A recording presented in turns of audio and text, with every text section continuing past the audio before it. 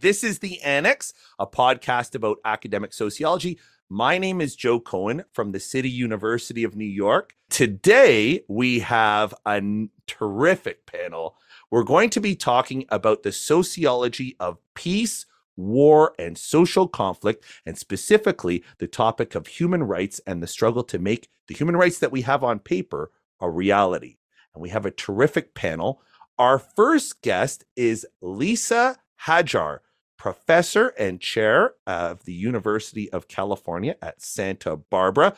She is the author of The War in Court, Inside the Long Fight Against Torture with the University of California Press. It is a book about the legal struggles that were involved in torture during the War on Terror.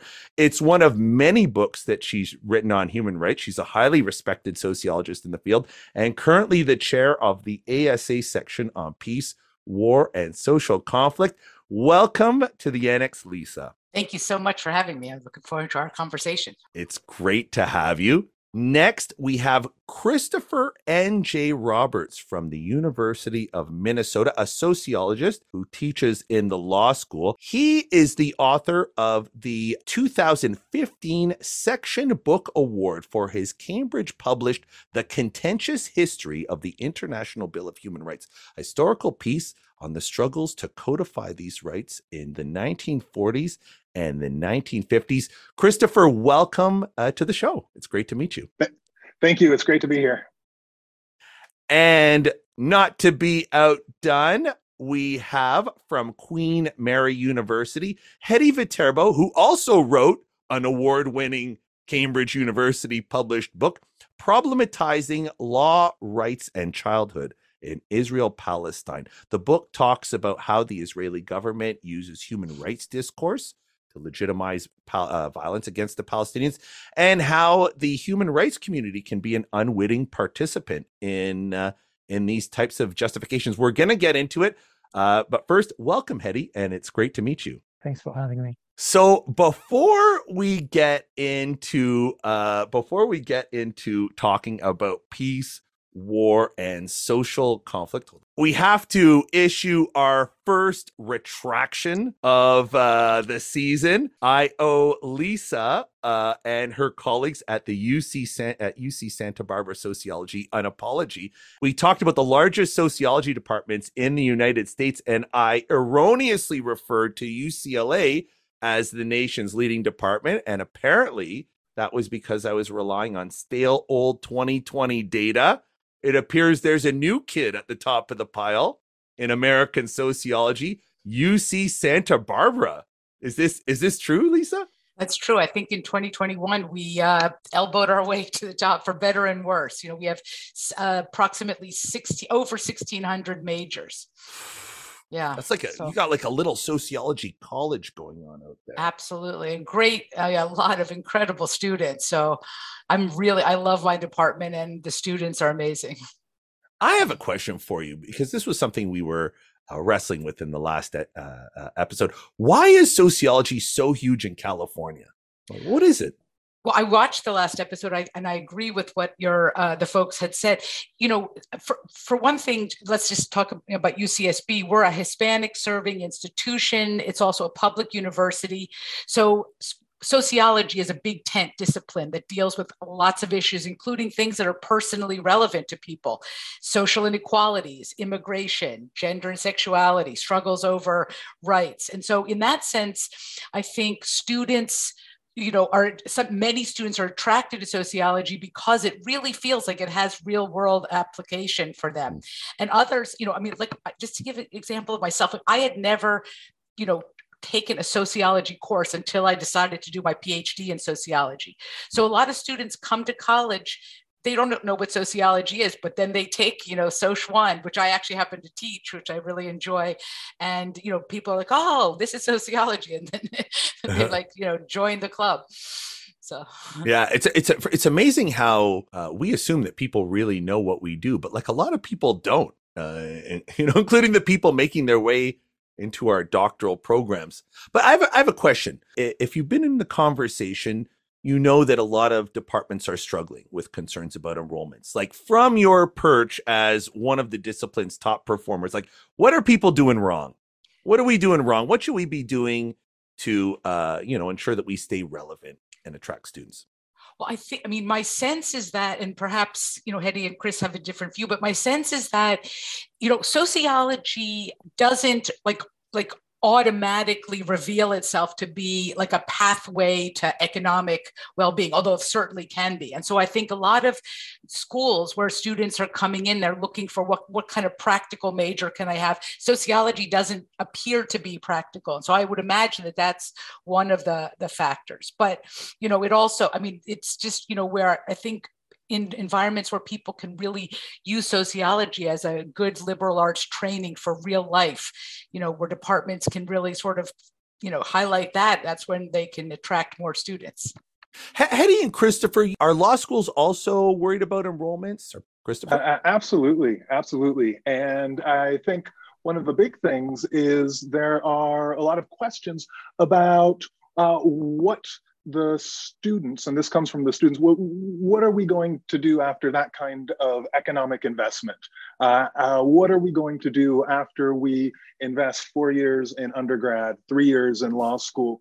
And quite honestly, I think when the market goes down, the students recognize that in the short term, sometimes the sort of economic long-term benefit calculus doesn't make as much sense to certain students who perhaps have to rely on loans, who don't have family support coming in. And I think that's something that we need to really address and think seriously about. How do we support the really smart, bright, talented students who don't become students because the doors are closed or the long-term economic prospects don't make as much sense in terms of investments and what happens on the other side? That's interesting, like, especially when you triangulate it with what Lisa was saying. We serve students who often come from disadvantaged backgrounds. And some of us approach our jobs saying, well, we don't have to worry about jobs or money. I just feed the mind, which is like, that's a position of convenience that you can take when you have the means to not worry about money. That's quite. Hetty, now you're out in the United Kingdom. Do you also face these types of pressures with enrollments, or does the system work differently or have different preoccupations out there? It had a different issue. We can actually every year we can take more students than maybe we want to take, and university administration has been pushing us to do that. And actually, what faculty is trying to do is to maintain staff to student ratio in order to ensure like quality education experience. But I guess part of and this links with what Chris and Lisa were saying, part of the broader challenge is not to get enslaved to kind of a neoliberal logic of numbers and think about how we kind of as scholars help promote a society where where education is more affordable. So rather than trying to translate every intellectual experience into employability, seeing how people don't have to worry so much about student loans. I know in the UK, we've learned some of the bad lessons from the US, and student fees have kind of increased exponentially over the last 2 decades. So I guess that's one of the challenges to reverse that trend in a sense, because that could impact enrollment eventually. Do you guys think we're too focused on enrollment or too focused on the numbers? Is that a possibility? I'm very focused on the numbers, if you want to know the truth. Like, I think that one of the big, imbalances, and I certainly see it in, at the University of California, Santa Barbara, and the whole UC now, academic workers are on strike. It's the sense that, costs are going up, students are paying more, but they're just, there's insufficient resources coming in. And there's like, at least at my university, the top administration tends to always go for the austerity approach, which on the, while at the same time they're saying, take all the students that want to come into your major. So I would say that as, the new chair of my department, my expertise on war and conflict is going to come in handy for the next 3 years while I'm chairing this department. Let me ask Christopher and Hetty, because you're looking at our discipline from the outside. When you look at us from the outside, what would you like? Do you feel we should be doing anything differently? Do you like when you look at sociology from the outside? Are we, in your mind, are we doing things wrong? Are there clear problems with how we're seeing ourselves or going about our jobs? Christopher? I actually have somewhat of a unique position because I am a sociologist by training. I have my PhD from Michigan. So I have both feet squarely in sociology. My research is comparative historical sociology. And with my law degree and my legal background, I teach law. And so the way I look at my own research is I step outside of the four corners of the law to understand what's in the law. But at the same time, I can step outside the four corners of sociology departments and sort of look in. And I think, bridging those boundaries and looking both ways, one of the big things that we can all do better on is speaking in a way that people who aren't in our disciplines can understand, not only what we're saying in terms of the words, but in terms of the importance of the ideas. And I always go through with my students when they're doing projects, I make them explain their project in a way that a person sitting next to them on the bus that they don't know at all, who strikes up a conversation and says, "What are you studying? What are you doing?" To explain it to them in a way that takes about 20 seconds and elicits a response from them, from the other person on the bus, where they ask them another question. "Wow, that is interesting. Tell me more," as opposed to usually what happens, and I'm guilty of this, you explain what you do, and after 20 seconds, their eyes glaze over, and you can tell that they're thinking, how the hell do I get out of this conversation? What did I do? Half the time, it's my students who are giving me that feeling. but just being able to really explain in very succinct, compelling terms what it is that we do and why it's important, and then have people come back to us to ask more, I think is something that we can all do a lot better.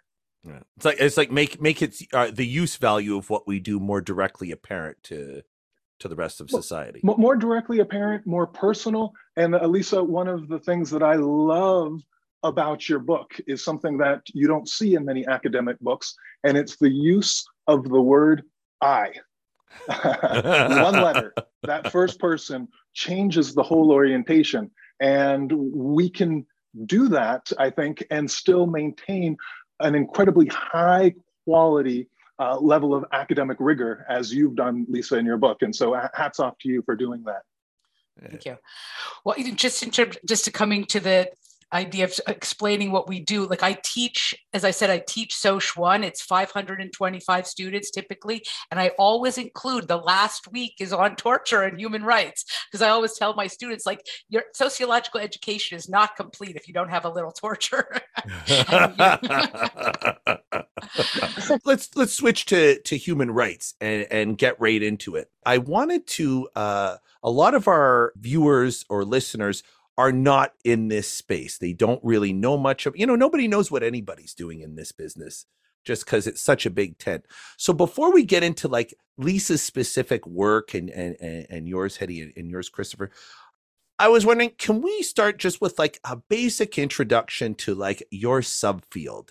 Like what kind of research is being done by sociologists who study peace and war? Like, who do we talk to and what do we bring to the table? And like, why do people listen to us? Okay, well, I mean, as you know, I'm now the chair of the Peace, War, and Social Conflict section, and it's something that's, I mean, to me, it's one of many sections I'm a part of. But I see sociology is a big tent discipline. There's so much room for different kinds of inquiries, and issues relating to peace, war, and conflict really, like, raise all kinds of things that are relevant to sociologists, like the role of the state, the rights of people, how legal, I mean, what I'm particularly interested in is how people struggle on the terrain of law to, achieve certain kinds of rights and justice. And so in the section, we have people working on genocide, on military operations, on historical memory, struggles for rights, all kinds, immigration, even like sort of like how immigration becomes a deeply politicized issue around social conflicts within countries and transnationally. And so, I mean, it's what I really love about sociology, and what I feel,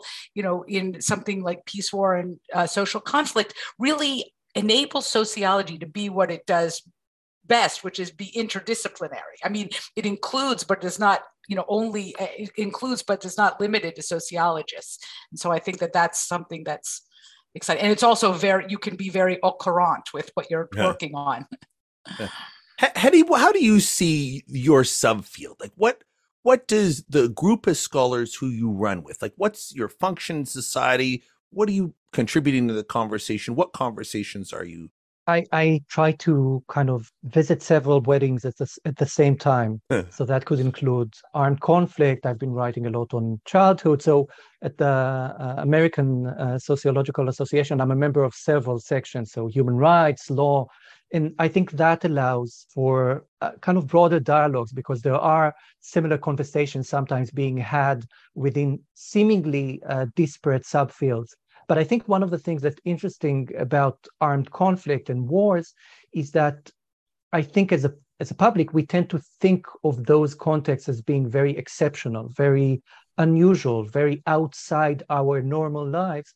And I think part of what scholarship can actually do is unearth some of the connections we might not be aware of.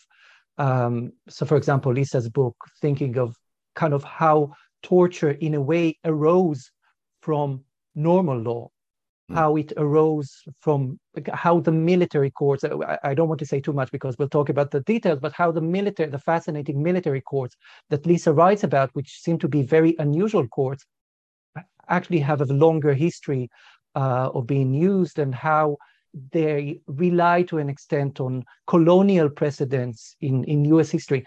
So trying to challenge or complicate our ideas about what's the norm and what's the exception, I think that's one of the contributions of sociological and scholarship, and just scholarship in general. Christopher? So my research looks at rights and human rights from a comparative and historical approach. And the people who are doing the history of rights, the history of human rights, looking at social transformation, structural change, there are two big things, I think, that we focus on. One is, where are we right now in terms of the bigger social processes that we have been experiencing for decades and decades, even centuries, sort of placing us within context. But ultimately, it comes down to some very basic questions that I believe humans have probably been asking for as long as there have been humans. How do we get along together? What kind of limits are there in terms of what we're expected to do and what we're expected not to do? What kind of boundaries surround individual people and groups that others may not pass? These basic questions of human existence get captured within the study of human rights and the history of human rights. And that's one of the things that to me is most exciting and compelling about it, is sometimes in certain moments of history, I believe we forget those questions that underlie our work, and we forget the answers that we've had for so many years past. And so sort of uncovering the history of those and being able to see where we are today, I think is something that really captures the essence, but also the overarching goals of those who are in the fields and subfields that I consider myself to be part of. I get the sense from your placement, yours and Hetty's placement, that lawyers are particularly interested in what we do. I suppose you provide perspective, or you're able to show how, whatever legal arrangements exist in one society aren't necessarily universals, or the stuff that we do.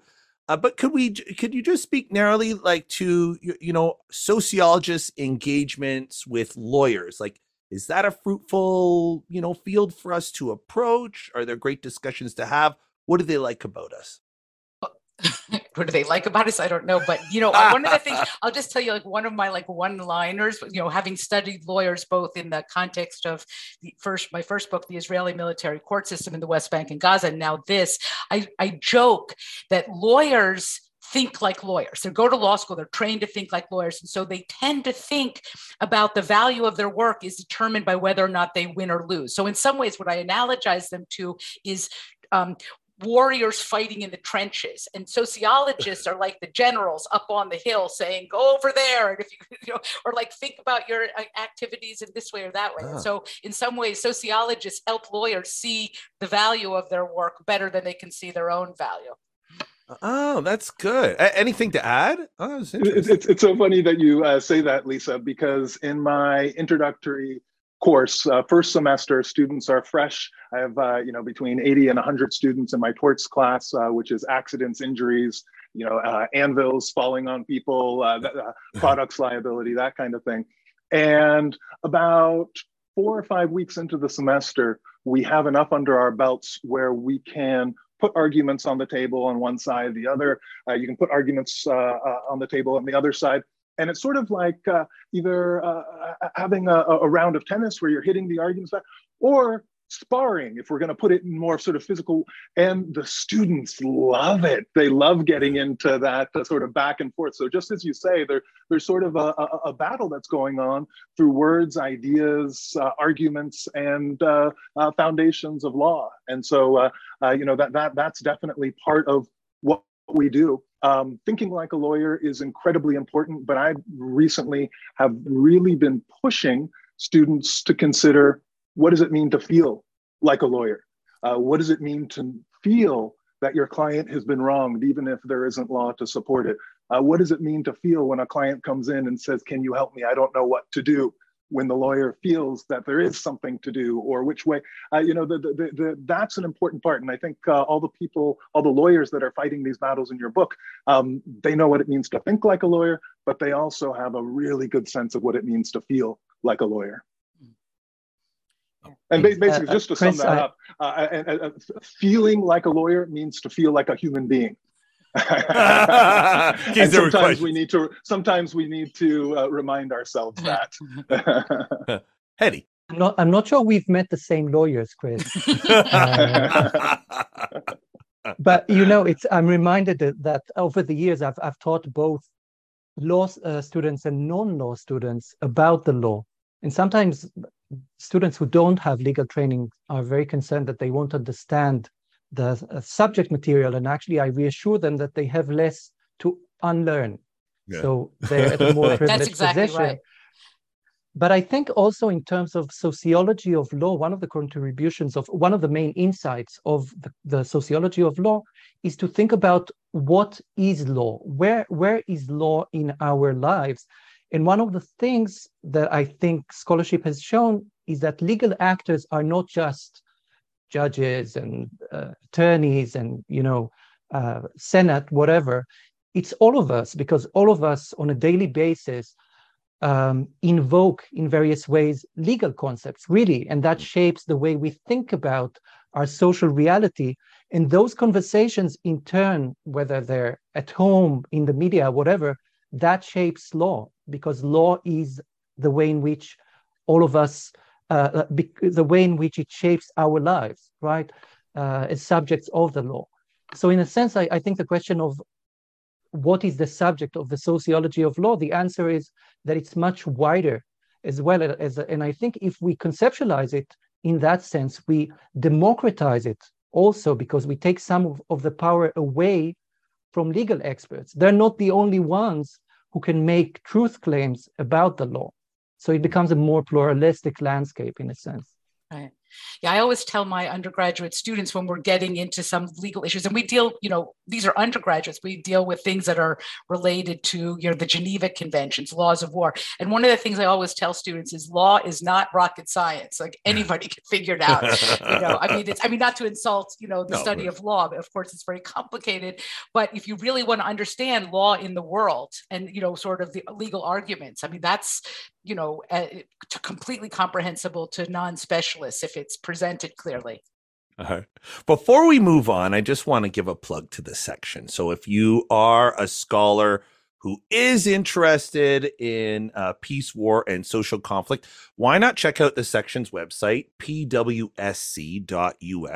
Lisa, before we move on, what's brewing in this section? What are you guys talking about? What are you working on right now? Great. Well, we do, these virtual coffee hours where different people who are in the section will talk about their research, and it's something in a setup sort of like this. But we're also, the section is now planning to organize a mini conference the day before the American Sociological Association meeting in August in Philadelphia. And so we want to actually bring people together to really think collectively and, have people present their work. So we're still working on the call for papers, but I hope that people who are interested in issues of peace, war, and social conflict will either, sign up or come and attend.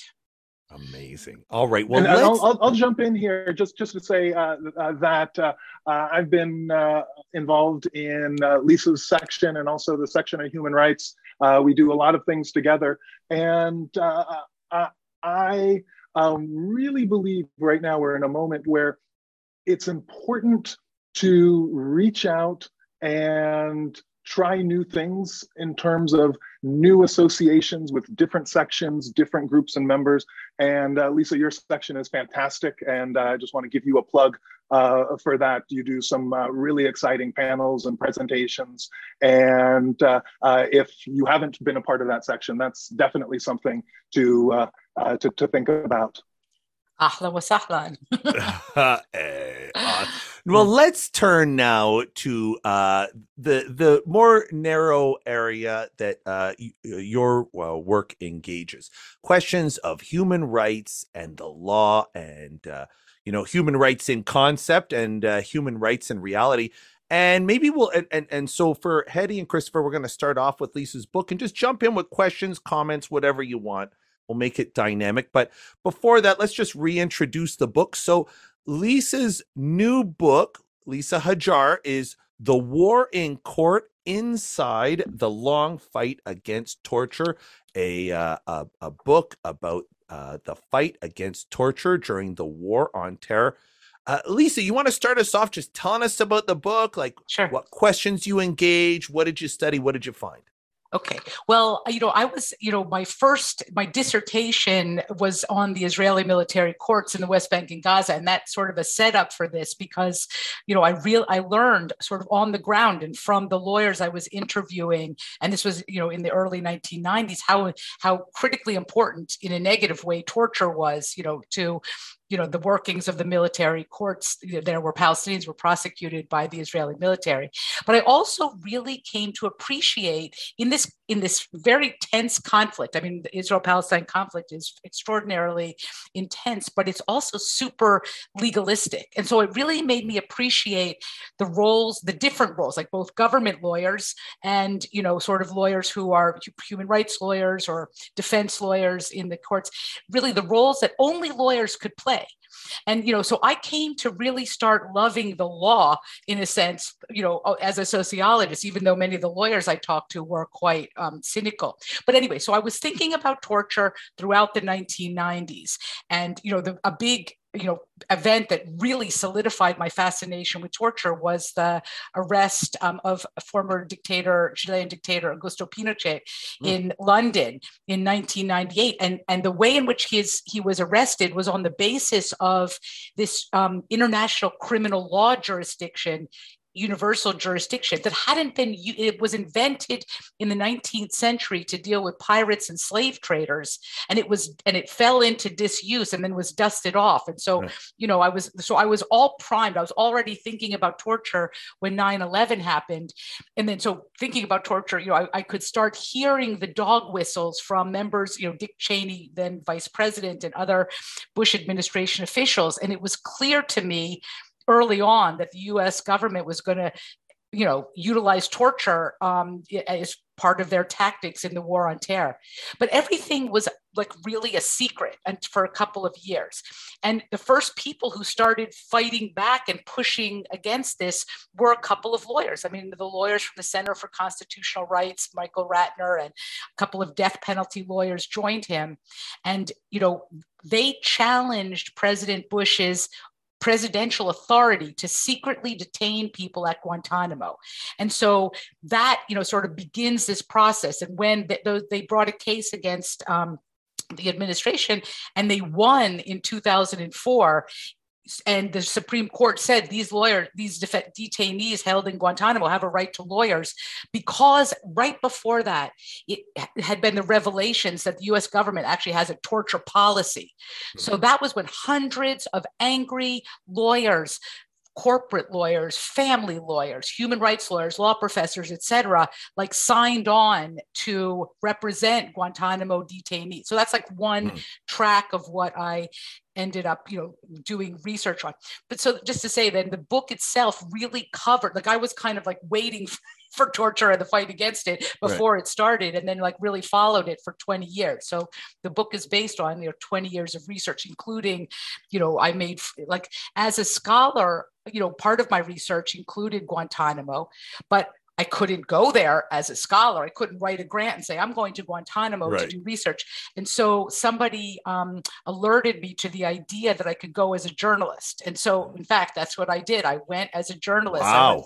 14 times to Guantanamo, and so I do write journalistically, but it was like being a sociologist, observing things that many journalists were there just, doing the daily reporting and stuff. And I'd be like, I think I'm going to look at the role of the CIA and, that kind of stuff. So it was like a very immersive process that spanned 20 years in multiple contexts. I got to ask, just tell me, what was it like? I mean, none of us have seen this. Like, what did you see? What was the walkaway when you saw Guantanamo?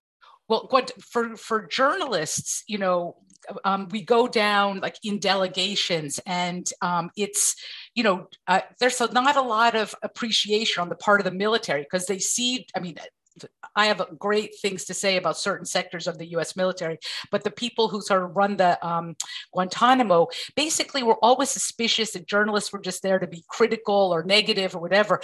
And so it's a very infantilizing experience. Like, we have to go everywhere, to lunch, to dinner, together. Like, it's like being at, summer camp or something, summer camp for torture, But, it was just a fascinating opportunity, because I went so many times, and I would stay for like weeks at a time, to be able, especially, the case that I spent the most time observing was the 9/11 case, which has a long and sordid history. And it's, if anybody's wondering, it's still in the pre-trial phase. But, being able to go and observe and report on that particular case, which is absolutely has become the central thing of, the legacy of the war on terror. And it's the case itself is a debacle. To be able to see it as a sociologist was something I appreciated. I could be there as a journalist, but I could understand it as a sociologist. And that was some of the lessons I tried to bring to the book. Amazing. Well, I mean, first of all, one thing that strikes me is, how this sort of goes against the caricatures that you have of lawyers as, self-serving and always, looking for money or what have you. You're describing a situation where the possibility of torture presented itself, and a bunch of lawyers just sort of rose up as a civic duty to start using their skills to challenge it. Is that what happened? Yeah, it was amazing. It was like, seriously, Republicans and Democrats, et cetera. Just, a lot of people, because the bottom line was they really felt like the Bush administration was, subverting the rule of law. And like they were offended, they were professionally offended, and then, found an opportunity. But the one thing that's interesting about in this kind of experience, and this is true more broadly about the war on terror. Many aspects of the war on terror, particularly the way the Bush administration interpreted the laws, were invented out of whole cloth.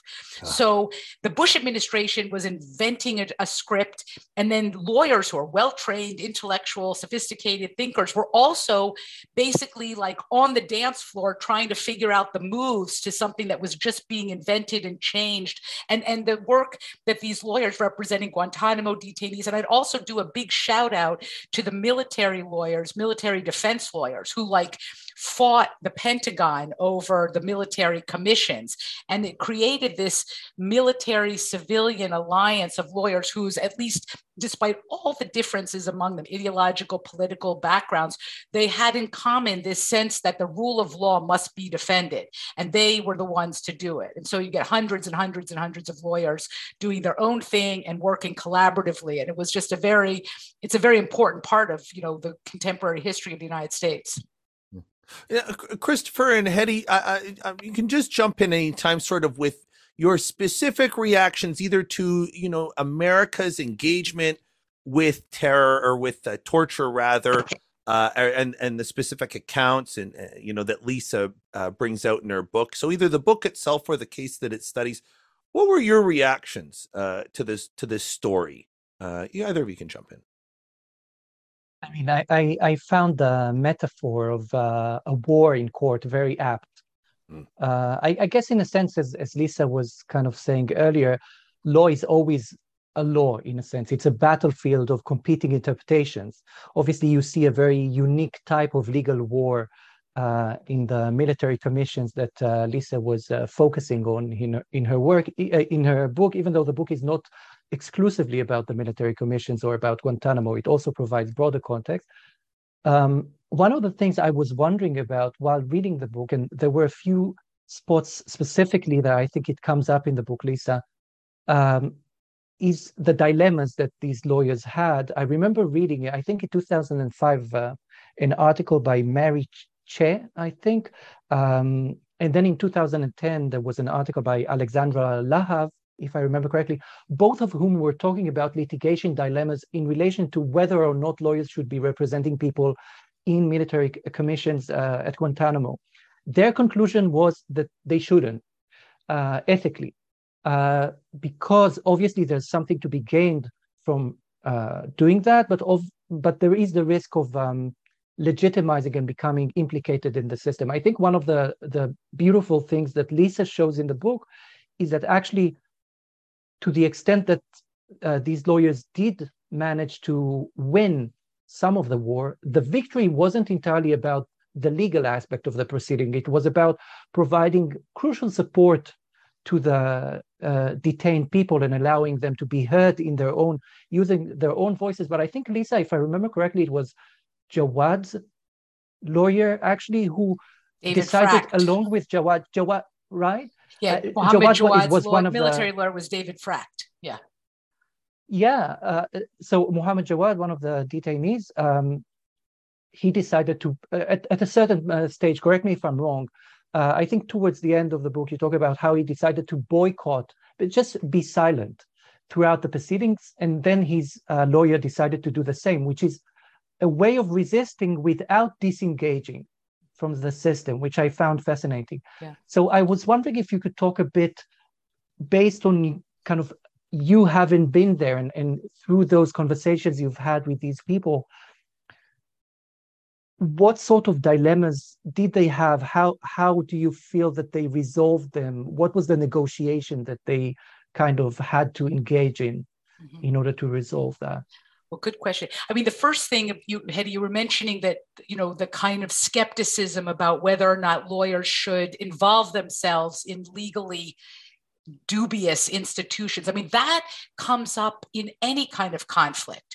But I mean, my perspective, and based on, like years and years in multiple settings, different, both in Israel, Palestine, and the US, is that when people are in custody, when people are in the custody of the state, lawyers are the only ones who can get to them. And just having that kind of contact overrides the kind of highbrow, high-minded notion like, oh, I'm not going to get my hands dirty, with these things. And I think that many lawyers, there's huge amounts of frustration that lawyers, couldn't help their clients, or clients who get mad at their lawyers because of their own frustrations.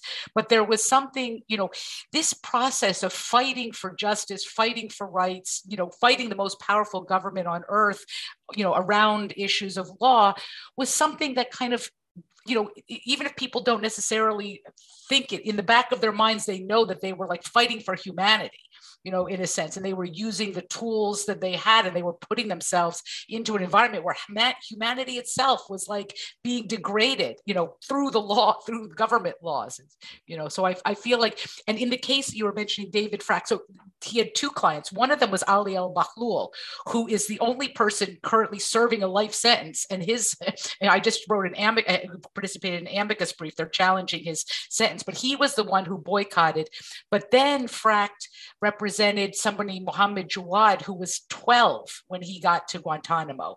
And his case was just a debacle. And Frack, used every skill he had, and ultimately both political and legal, and ultimately got Jawad repatriated back to Afghanistan. So like those are the kind of human stories that are just run throughout the book, but really moved me about this topic. Can I just interject very briefly and just say that I think you're right, Lisa, that the dilemma about kind of, first of all, the fact that the law is inherently, to an extent, always rigged. I think that's correct. If we think about it from a critical perspective, we can think about not just in context of conflict. Tax law is rigged, employment law is rigged, criminal law is rigged, and I could go on. The list doesn't end. But you're right that there is this dilemma, and it's not that easy. It's not that simple as it's sometimes presented by kind of some critical commentators. But you're also, I know from Israel-Palestine that there's a lot of scholarship on litigation dilemmas in relation to the Israeli Supreme Court and the military courts, which you're very well familiar with. So it's just very interesting to see how it kind of plays out on the ground in your book, and kind of through the people whose stories you describe. It's very interesting. Thank you. What are those differences? That's interesting. It's like how does the fight against torture in America play out different from the fight against torture in Israel, for example? Does it look the same? Is it very different? There are a lot of similarities. In the sense that, Israel was the first government in the world in 1987 to legalize torture. And then when the Bush administration government lawyers started developing, sort of finding legal excuses to engage in coercive interrogations, they modeled their legal arguments on Israel. I think that one of the big differences as far as lawyers go is that, the people who were, just to say, for example, the people who were detained at Guantanamo had nothing in common with each other except the fact that they were male and Muslim. And so, and the lawyers representing them, were mostly not, Muslim, and not many, there was plenty of women there too. And so it was just really the kind of the experiences of dealing with and learning and coming into relationships that were so far beyond their prior experience. I think that was something that really had a transformative effect on many lawyers themselves, and they would say that, so I think that that's something that probably, in the context of Israel-Palestine, you get like Palestinians who are representing Palestinians as well as, some Jewish Israelis, but there's like a distance that is bridged in ways in the context of, people defending those or representing those people at Guantanamo that just doesn't exist in other contexts. I think your book actually touches on some of those continuities and connections, Lisa.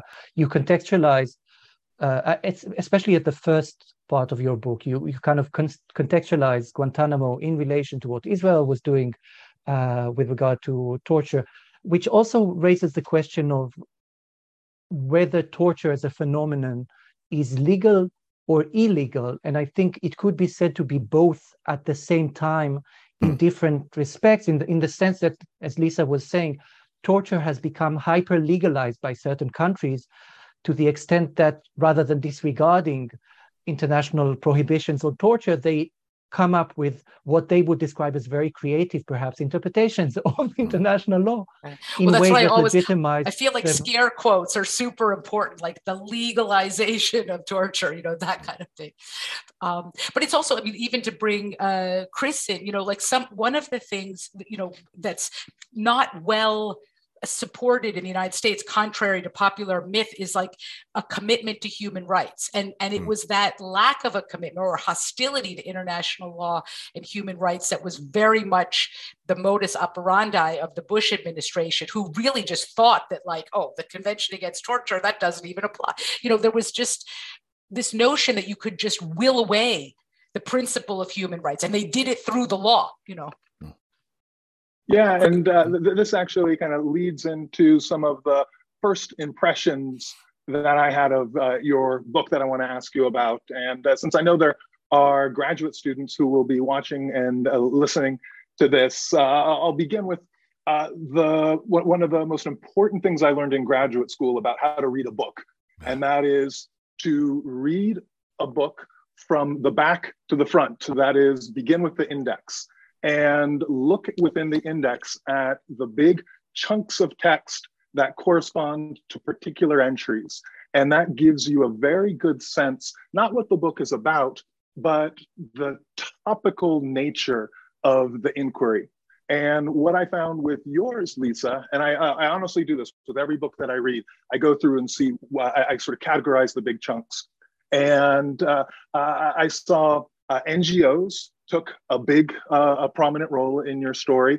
I saw that government administrations, Obama administration, Bush administration, government entities, the CIA, those that took took up a lot of space in the index. Laws, the various, detention or detainee treatment act, Geneva Conventions, those sorts of things. And then obviously the cases, the important seminal Supreme Court cases. But what I also saw was very striking, and that is the different euphemistic names that we've given to torture took up prominent space. So torture, obviously, the book is about torture. That had perhaps the most entries, but coercive interrogation tactics and enhanced interrogation techniques. I mean, that almost sounds good. Yes, I'd like to have enhanced complete euphemism, torture light.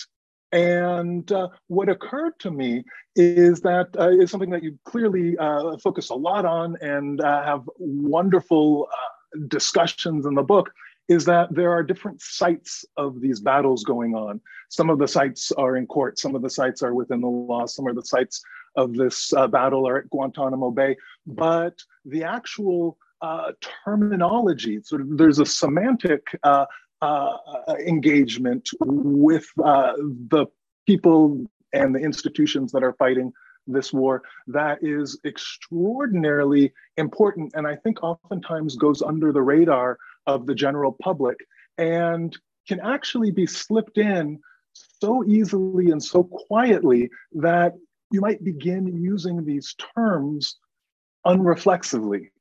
And that was one of the things about looking through the index first, is I saw you had to use those terms without qualification or scare quotes. You had to use the term coercive interrogation tactics because it had become a thing in this battle that was a euphemism. It was a complete, it was a way to circumvent the laws.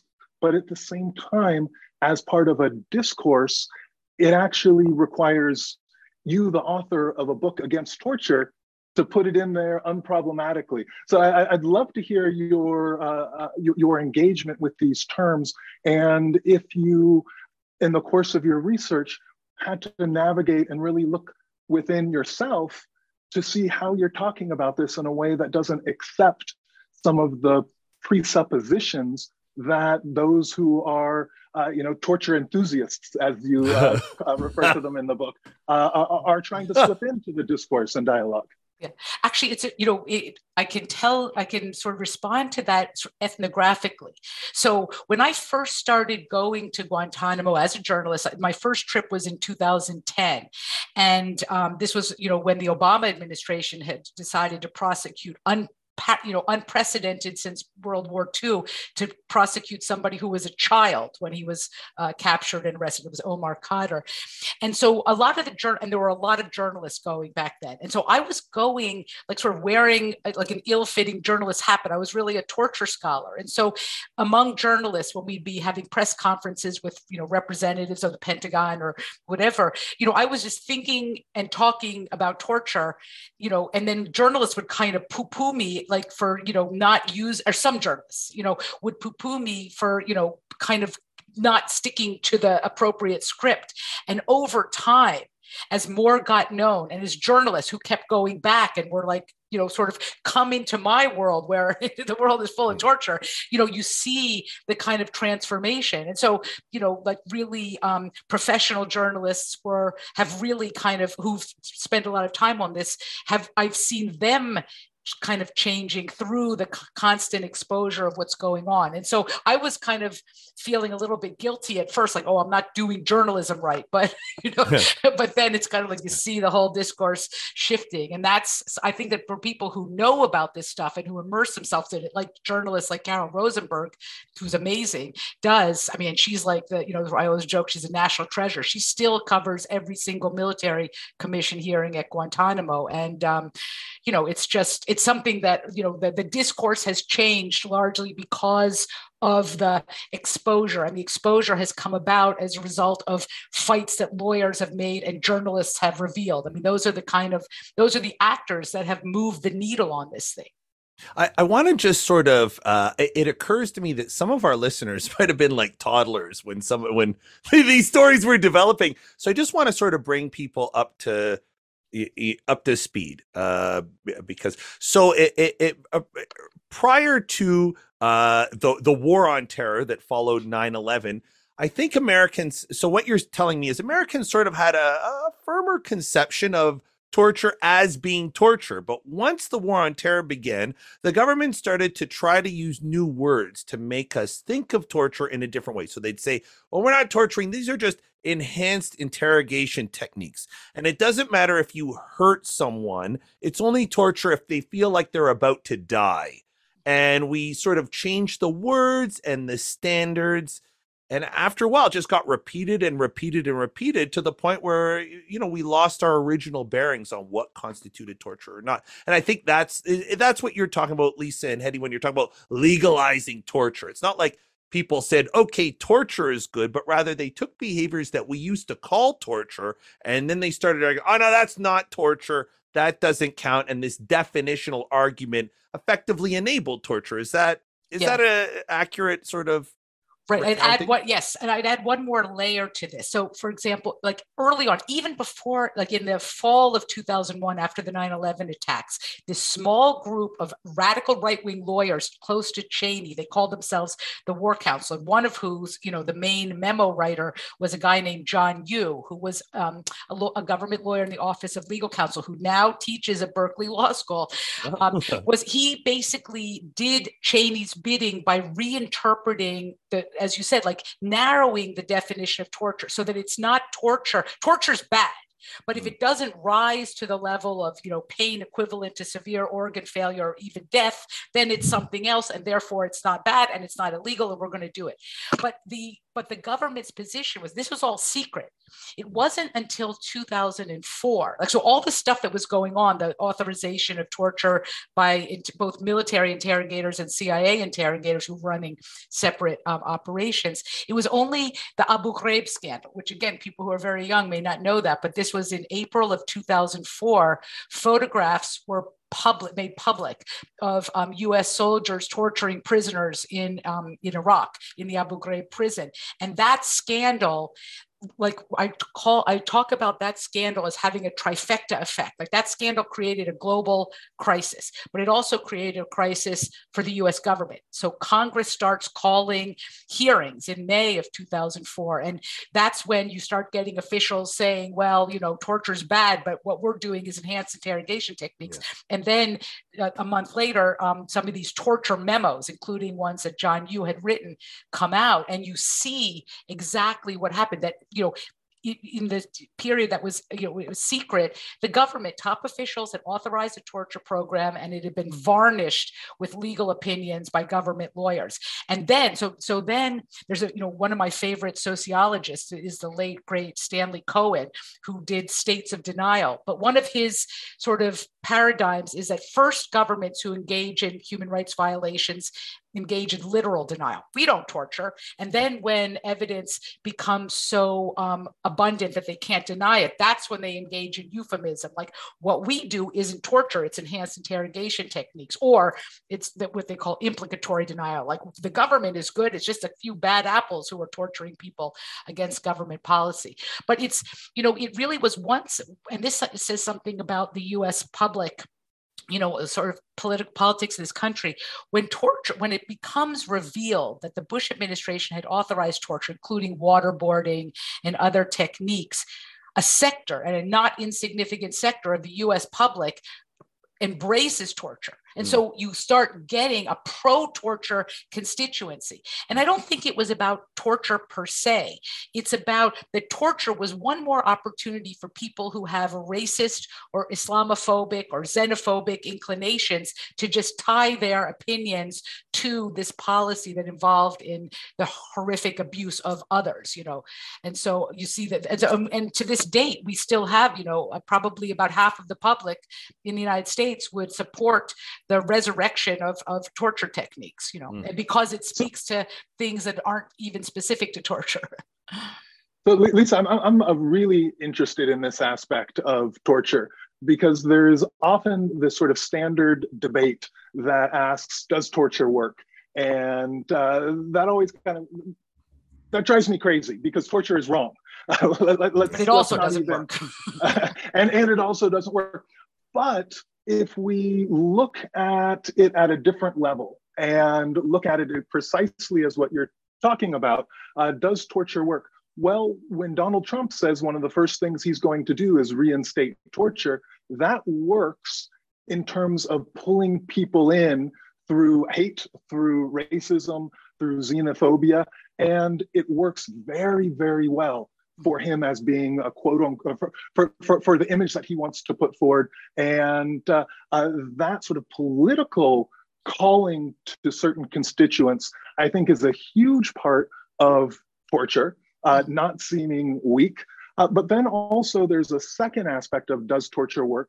And that is when the word torture is used, does the audience feel a drop in their stomach? Does the audience feel revulsion? And using the term over and over and over and over again, often I think it sort of desensitizes us.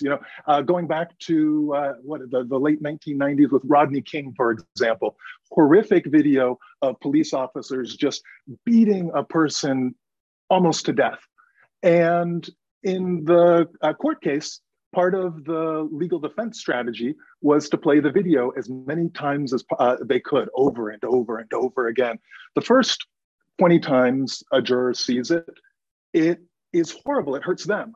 It makes them feel that is disgusting. That the 100th or 150th, the 50th, 1,000th time you see it, it doesn't have that same resonance. It doesn't have that. So on the one hand, I'm wondering, it seems torture does work for political uses. And then torture perhaps doesn't work in that people don't feel that instant revulsion. And I'm gonna put this in context, because there was a part in your book where I felt that revulsion when you were talking about rectal prolapse of somebody in a black site being sodomized. That's what torture is. I mean, a lifelong, disfiguring, horrific injury that we don't talk about. That's what the word torture should feel like to everybody. And I'm just wondering what your thoughts are on those two issues about does torture work? Well, it's a great point that you make, that torture does, like what you're talking about is torture does work. It does work in the sense of a verb or noun. I'm very bad at grammar. Like in other words, it carries other kinds of like in other words, it's another opportunity, another discourse for people to articulate, certain kinds of other hating feelings. But when people talk about torture work, the common debate about it, and it's actually a debate, even though it shouldn't be, because the evidence is that brutal interrogations for the purpose of trying to obtain information, accurate information, was a total failure, an absolute failure. Like torture for the purpose it was ostensibly used was a total failure. Now, some people will argue, no, it wasn't, but they are defying reality. So you're absolutely right that, I sort of bring the book to an end by talking about the afterlives of torture. And torture is a very special kind of thing, as I talk about, just in terms of what it is and the law, et cetera. But it is the possibility that the United States could one day recuperate or renew a torture program is not about torture per se, but it's about another means of using violence to degrade and dehumanize certain kinds of people. So, and as far as you're absolutely right, though, about the kind of numbingness of, people can become numb to these types of issues. And that's why I just hope that, with the book, I tell so many stories and provide a kind of human face to this, that people who may, if they're reading law review articles or more, human rights reports, may not feel as moved when they're reading about the accounts of what happens to specific individuals and the long-term effects on them, and the long-term effects even on the people who did the torturing. I mean, there's a horrific, PTSD among people who were, tasked with abusing detainees. And so it's a damaging thing. But the damage, look at our country, the United States right now. We're in a, sort of a death dance with, ourselves over like, what should the law be? What should politics be? What is good? What is bad? And so I think in that sense, torture is like a mirror, the way you're talking about it, it's like a mirror on society. Well, yeah, a mirror on society. And I've grown rather skeptical of the site of engagement with torture in terms of the ticking time bomb, eliciting information, getting, I don't know if, you talk about the ostensible purpose, but I want to push you on this. Tell me I'm wrong, or because whenever I hear torture debates, I think that's a pretext for the dehumanization, the otherization, the putting oneself up and making one's self feel better, stronger, dominating over another group. And I think the ticking time bomb, it took so much of the airtime in the conversation around torture.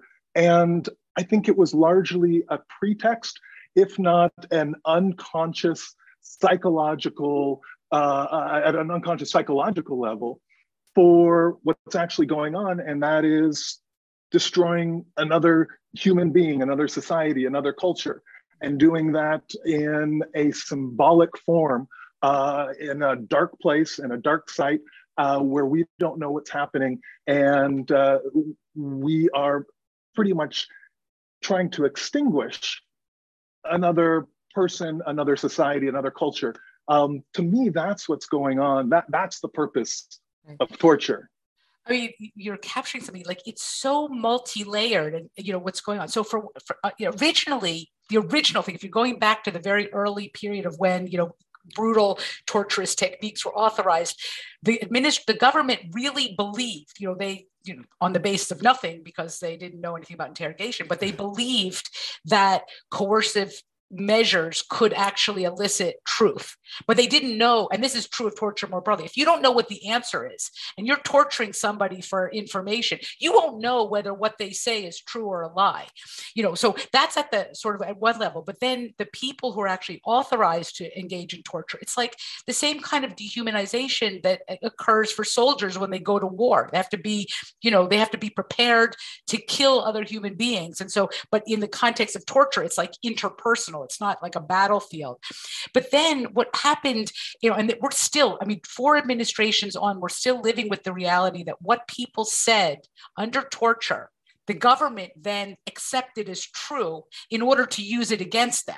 And so we are living in a multi-layered lie based on, torture and the inability of the government, one administration after another, to really acknowledge the errors that we made. And so, the fact that the 9/11 case, 5 people on trial, including the guy who was so brutally sodomized that he has rectal prolapse syndrome, that they can't be tried because they were tortured by the CIA. And, it's like, some people would say, and this goes maybe to your point about does torture work? Some people would say, well, why don't we just take them out and shoot them?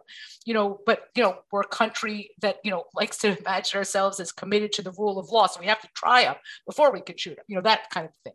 And so, in fact, the government has kind of thrown up the white flag on this one, and they're now engaged in plea bargains because they realize that they can never get what one administration after another wanted, which was guilty verdicts, death sentences, and executions. And now they're engaged in plea bargain negotiations.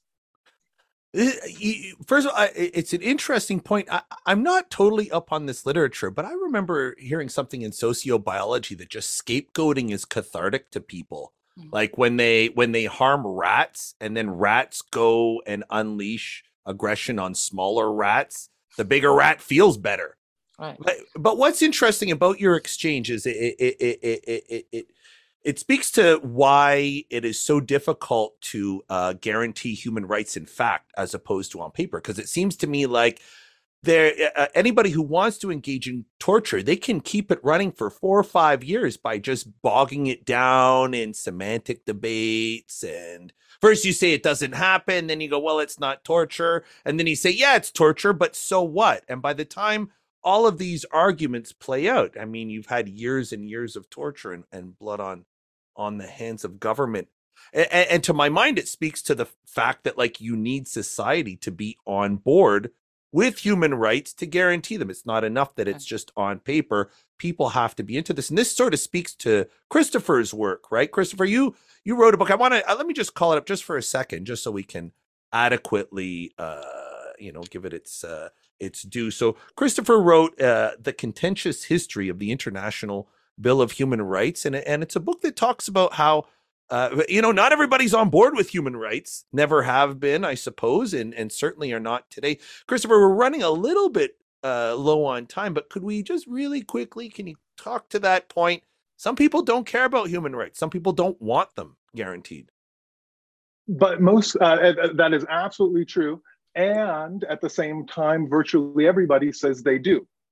So what I look at in my book is how you have people who are abject racists, people who are very much against the equality for people in colonial territories, imperialists, supporting human rights, but supporting a very specific self-serving version of human rights that doesn't require them to have the responsibility or the duty to honor them. And my argument in a nutshell is, one, that is part of a social struggle. And what comes out of that social struggle is a definition and an understanding of human rights that carries with it the burdens and deficits of those who didn't want human rights to be a thing, had a hand in naming what human rights are moving forward. And so, Lisa, your work is, I think, very much aligned. There's a struggle going on. There's a fight against people over torture, and what torture is, the outcome or the consequence of this struggle, 10, 20, 30, 50, 100 years in the future, will be an understanding of torture that bears the marks of supporters of torture, just as opponents of torture. And so, those struggles and those victims and the bodies of those who have suffered is embedded within this idea and concept of torture moving forward. And the people who have taken part in the struggle are instrumental in defining it, be it those who want to have torture light or don't really care whether or not we have torture, as similarly those who are fighting against it. Actually, could I make it put like on the question of human rights and like what is the human? I just want to do a shout out for Hetty's book on children's rights in law. And one of the things that really, I mean, when I read Hetty's the book Child Law and Rights in Israel Palestine, or Law, Child and Rights, but it was the way in which, Hetty, you problematize the concept of the child, because like we are so used to thinking of the women and children, like, you know, especially vulnerable kinds of categories. And Hetty's work sort of looks at how human rights activists, you know, maintain that kind of distinction between children and adults, which certainly obtains in many ways. But when you're thinking about children who are arrested and interrogated and imprisoned, you know, it's like that childhood distinction actually doesn't do children any good, or society or adults. Could you say something about that, Hetty? Gladly. I would also say that, kind of linking this with what Joe and Chris were talking about earlier, as a critical legal scholar, I think one of the tragedies of rights, and I say rights rather than human rights because there are also non-human rights which we don't want to exclude, but I think one of the tragedies of rights is that they become heavily legalized. So it's become very difficult for us as a society to think of rights in terms that are non-legal. Once something is framed as a legal thing, it becomes very technical, it becomes very exclusionary, it becomes often non-radical, it excludes other more emancipatory kind of frameworks or discourses. So when we talk, Joe, when we talk about kind of human rights on paper versus on practice, on paper alludes to the fact, what's that paper that we're talking about? It's usually a legal document. And I think one of the things, Lisa, you were asking about the book, one of the things I was trying to do is especially highlight this problem in relation to legal concepts of childhood, which are often under theorized and under criticized. We tend to be increasingly critical of racialization and issues around kind of sexuality and gender and disability, but less so in relation to childhood. And one of the tragedies that I talk about is really the ways in which the limitations and some of the pitfalls of dominant legal understandings of child rights. You were talking, Lisa, in relation to children and women specifically, and thinking about how sometimes reforms that are done and pushed by the human rights community in the name of international legal standards of children's rights end up actually harming disempowered children as well as disempowered adults. Can I just introduce your book just really quickly, just so people know what they're talking about, and then so Hetty's book is Problematizing Law, Rights, and Childhood in Israel and Palestine. And it's talking about how the book, well, Hetty, do you want to just quickly get everybody up to speed? Because we're talking about the book, but maybe the listeners don't know exactly what you talk about and sort of the hook of the book. Can you really just give it to us quickly? The book is actually related to how I first encountered Lisa's work, because she talked about her first book, which is also, after you read her latest book, if you haven't, go read her other books. And the first book is really, I think her first book is really the first academic book on Israeli military courts, which are a fascinating legal site and also one of the central sites that my book is about. And one of the central things I analyze is Israeli military judgments in relation to Palestinian children who are tried in military courts. Whereas Lisa's book, she did more of an ethnographic research. Lisa interviewed prosecutors and defense attorneys and defendants and judges within those courts. One of the fascinating things about those courts, when we think about how many people have been detained at Guantanamo since 9/11, roughly the same number of Palestinian children are tried in military courts in a single year. just to give you a sense of the scope of the phenomenon, not to mention adults. So that was one of the key legal sites that haven't been really written about. There aren't any other legal books about Israeli military judgments. And the fascinating things, this is about childhood, but it's also about a particular legal and political context, which is centrally about military courts, but not exclusively. It's about mass incarceration and targeted killings, another euphemism, and human shields, another one. But really, the military courts, I think, highlight very vividly as a legal site some of these issues we were talking about armed conflict and what's unique to that politically and legally. So that's part of what I was trying to do, kind of interrogate and challenge our dominant assumptions about the law, the human rights, and childhood through that particular context, and then also ask questions about, is that context as unique as it seems, or can it actually provide broader insights about, once again, normal child rights and normal international human rights law? So we're coming up on the 75-minute mark. I feel like we could do another half hour easily, but there'll come a point at which my producers will be angry at me because they have to cut all this.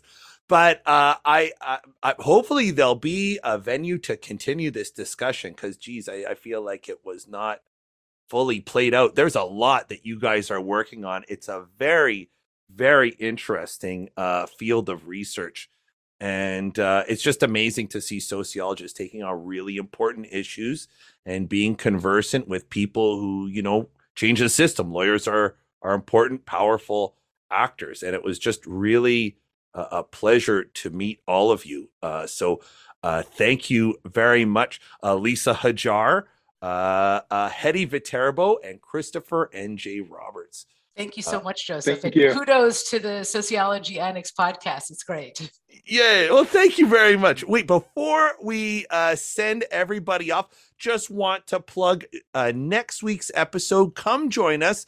Next week, we're going to talk to Raul Perez, author of the acclaimed new book, The Souls of White Jokes. It's a book about how racist humor reinforces white supremacy. And we have two amazing guests, Anne Morning from NYU, probably one of the best cultural sociologists of race or just of culture, period, anywhere. And Victor Ray. I mean, what else can you say about Victor Ray? An amazing sociologist of organizations and culture, great critical race scholar. So if you're a fan of the sociology of race, be sure to join us next weekend. Well, that about does it for the Annex Sociology podcast. The Annex is a production of the Queen's Podcast Lab. For more information, visit queenspodcastlab.org. On behalf of my guests, Lisa Hajjar from the University of California, Santa Barbara. Let me get you on gallery view here just so you can say goodbye to everybody. Lisa Hajjar, University of California, Santa Barbara. Thank you very much. Thank you.